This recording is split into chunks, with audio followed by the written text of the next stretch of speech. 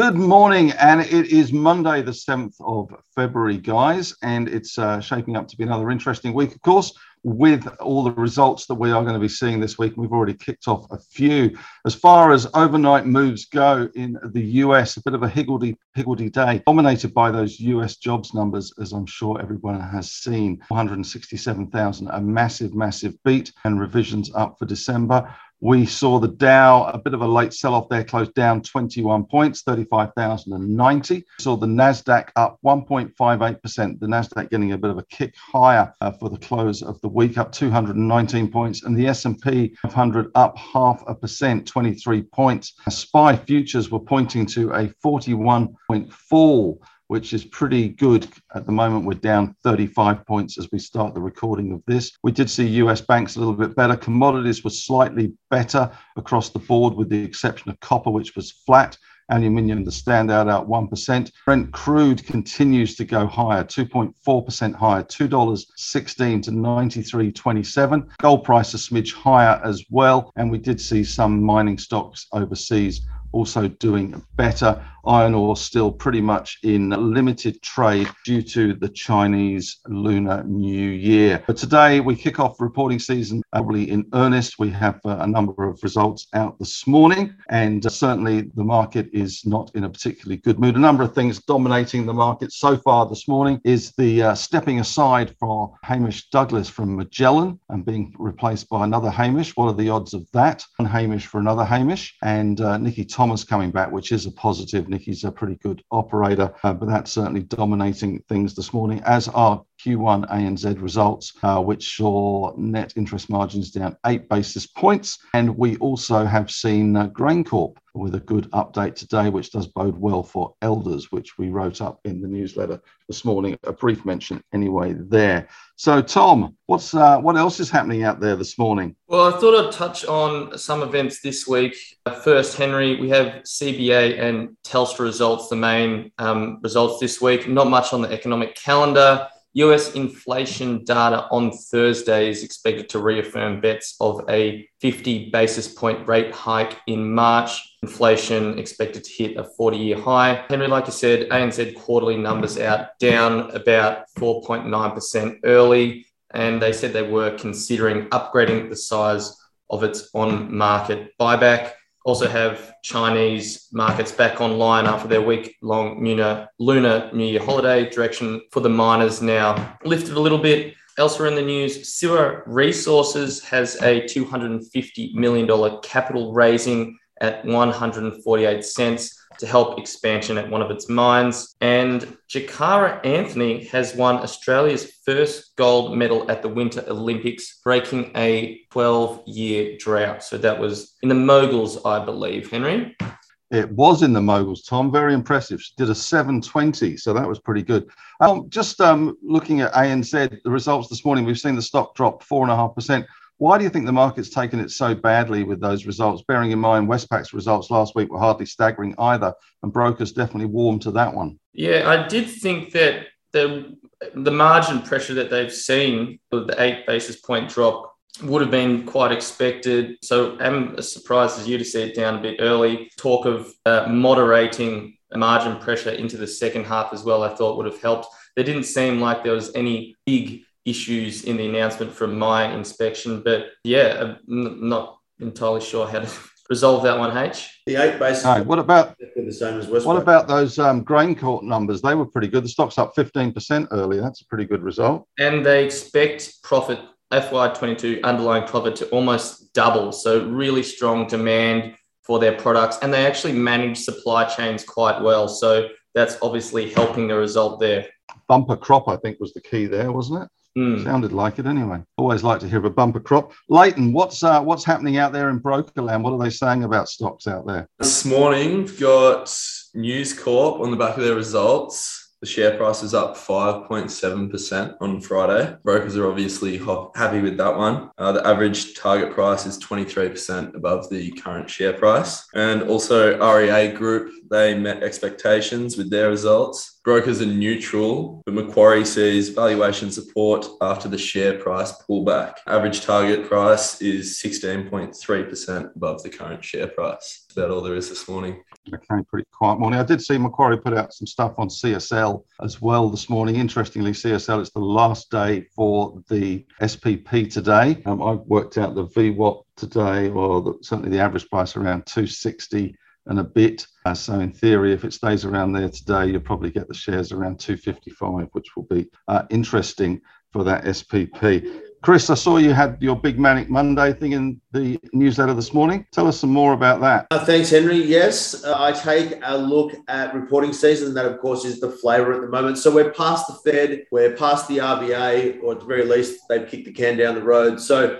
the big risk at the moment is reporting season. That's what Manic Monday is all about, looking at the major risks in the market. And I do so by looking through the lens of the key drivers of the stock market, and that is GDP growth, interest rates, and inflation. So broadly speaking, we have strong GDP growth at the moment. That's basically good for all sectors, although in varying degrees. We have interest rates that are set to rise. Again, will hurt some sectors more than others. And then inflation, of course, as we know, can be a sector killer. So names like consumer discretionary names generally get an outsized negative impact from rising inflation. So I break down each sector and really rank them across those three key drivers. And the point being that I'm trying to highlight where people who manage portfolios might find some of the winners during reporting season. Of course, there's stock level analysis that needs to be done post the sector level analysis. But yeah, trying to identify where the winners will come from and perhaps some sectors to avoid through the current reporting season. So that's coming from me in this week's Manic Monday. So given that, what's the number one then? What's the number one sector we should be looking at, just to give the listeners a bit of a teaser and a way to head into the newsletter? What's the number one sector? Yeah, so energy is the number one sector. It benefits from GDP growth. Of course, more economic activity means more demand for energy. Not really affected by interest rates. Again,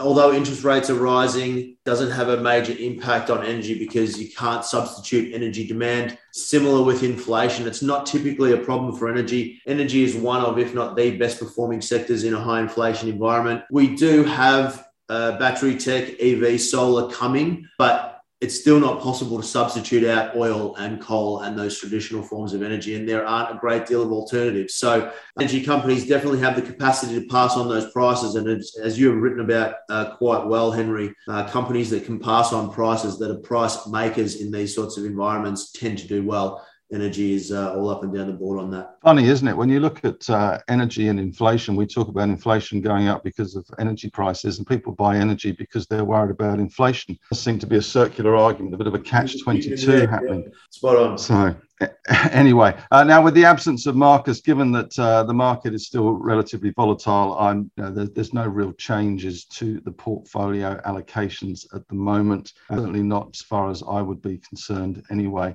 We are seeing increased volatility in the US. I think that's a factor that we're going to have to live with. But at the end of all the noise, the US market was still up last week, as were we, recovering from that big January sell-off. So, and even as we speak, the market, which was down 60 at the opening, is now only down 28. BHP are doing relatively well. And funnily enough, the tech stock's doing well as well. So that's interesting. As far as my stuff goes today, just the usual Corona packs to kick off the week, and the ETF portfolio, which is not doing so well, very much skewed towards the US tech sector. So hoping to see a bit more positivity as that tech sector recovers slightly, but also highlighting one that I think could be potentially quite lucrative for the newsletter subscribers is Elders, which has been left behind. I do note they're up 5.3% as we speak. So that's maybe that ship is starting to leave the marina. But GrainCorp numbers today, 16.5% up, and also Nufarm doing very well from their numbers last week, shows the strength in the ag sector. And I'm sure there's farmers out there spending a lot of money at the moment in their local Elders. So that's certainly something to bear in mind.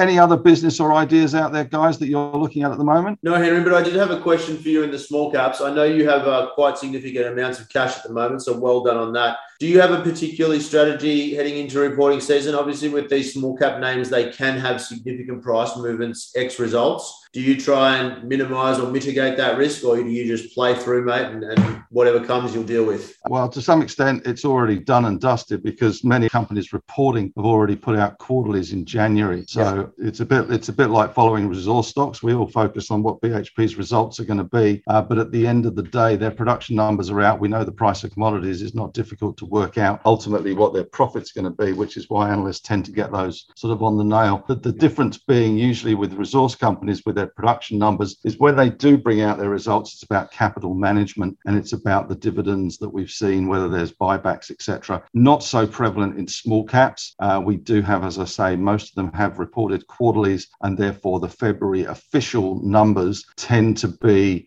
very much in line. Well, obviously there are some surprises out there, and it's always fun to have some surprises, but definitely not too many negative surprises anyway. But yes, when you look at resource and tech stocks and growth stock, they report quarterly, so that all gets done in January. So February is not quite such a big thing. You guys are more interested in February reports, and as is the market, but I'm always keeping an eye on those January quarterly reports. So there we go. Very good. Seems like the hard work's already been done. Well done. Well, that kind of, I don't know about the hard work, but it's the avoiding the landmines to some extent has been already played. Now, do we have a question of the day? I wasn't sure whether anyone had come up with a suitable question of the day. No, sorry, nothing from my end. No inspired question of the day. Well, okay. Well, I'll throw one in there. Magellan. We've seen one Hamish being replaced by another today. The stock's down 8.7%. I was quite keen on this one before Christmas for a bounce. Clearly, I was completely off base with this one. Where do you think the future is for Magellan? I think they have such a strong network connected to a lot of financial planning businesses that ultimately the ship will turn somewhere. It takes a long time to build those sorts of networks, as you would well know, Henry, and they don't just fall apart overnight. So, there is the Babcock and Browns of the world and the AMPs of the world that have continued to go the wrong way, but I don't think Magellan is of that same ilk, and they still have that very, very strong network, which they will continue to leverage and get FUM and get fees from. So I think, again, there's an opportunity there somewhere. You got to be pretty brave, though, to dive in at the moment and try and get the right price. Yeah, Chris, on that FUM comment, I noticed that they also had an update in the announcement today about Hamish leaving on leave. And it was, I think, about $2 billion of outflows in the January. Is that right? And so, but also the share price fallen this much, and it was down. I think that the highest it got to was around 16, something about 18 at this point, and falling again today. And you think, well, like you said, Chris, they've still got a lot of hold in with financial planners and advisors. You think that it is in a sentiment hole and there will be value in it, and it should turn around one time, but it's difficult to know when exactly that is. You're sticking with it, Henry? Guys, well, got to say, having recommended it at around $20 and it's now $16.60, and it's a Kronenberg at the moment, $16.64. Mickey Thomas is a good operator stuff. I think that is a positive. I just hope Hamish gets well soon, to be honest. I think that's probably more important in all this. It's a horrible thing to see someone in this situation, and I do feel for him because he has been a great stalwart of the industry and a great promoter of the industry anyway. So let's just hope that he gets well soon and gets back to business with a fresh and clear perspective. In the meantime, of course, the risk is that it drifts into a platinum situation, which we saw with Kerr Nielsen, his issues over the years, and stepping back there and never really coming back into the fold, and the fund drifting lower ever since. So that of course is the danger. But that's it, I guess. Thanks very much, guys. It's been great. Thanks, Henry. Thanks for tuning in, Henry. Fast and furious. Everyone have a great day. We'll see you back here tomorrow. And of course, plenty in the newsletter today as well. Great. Well done. Thanks, H. Well done, Henry. Good job.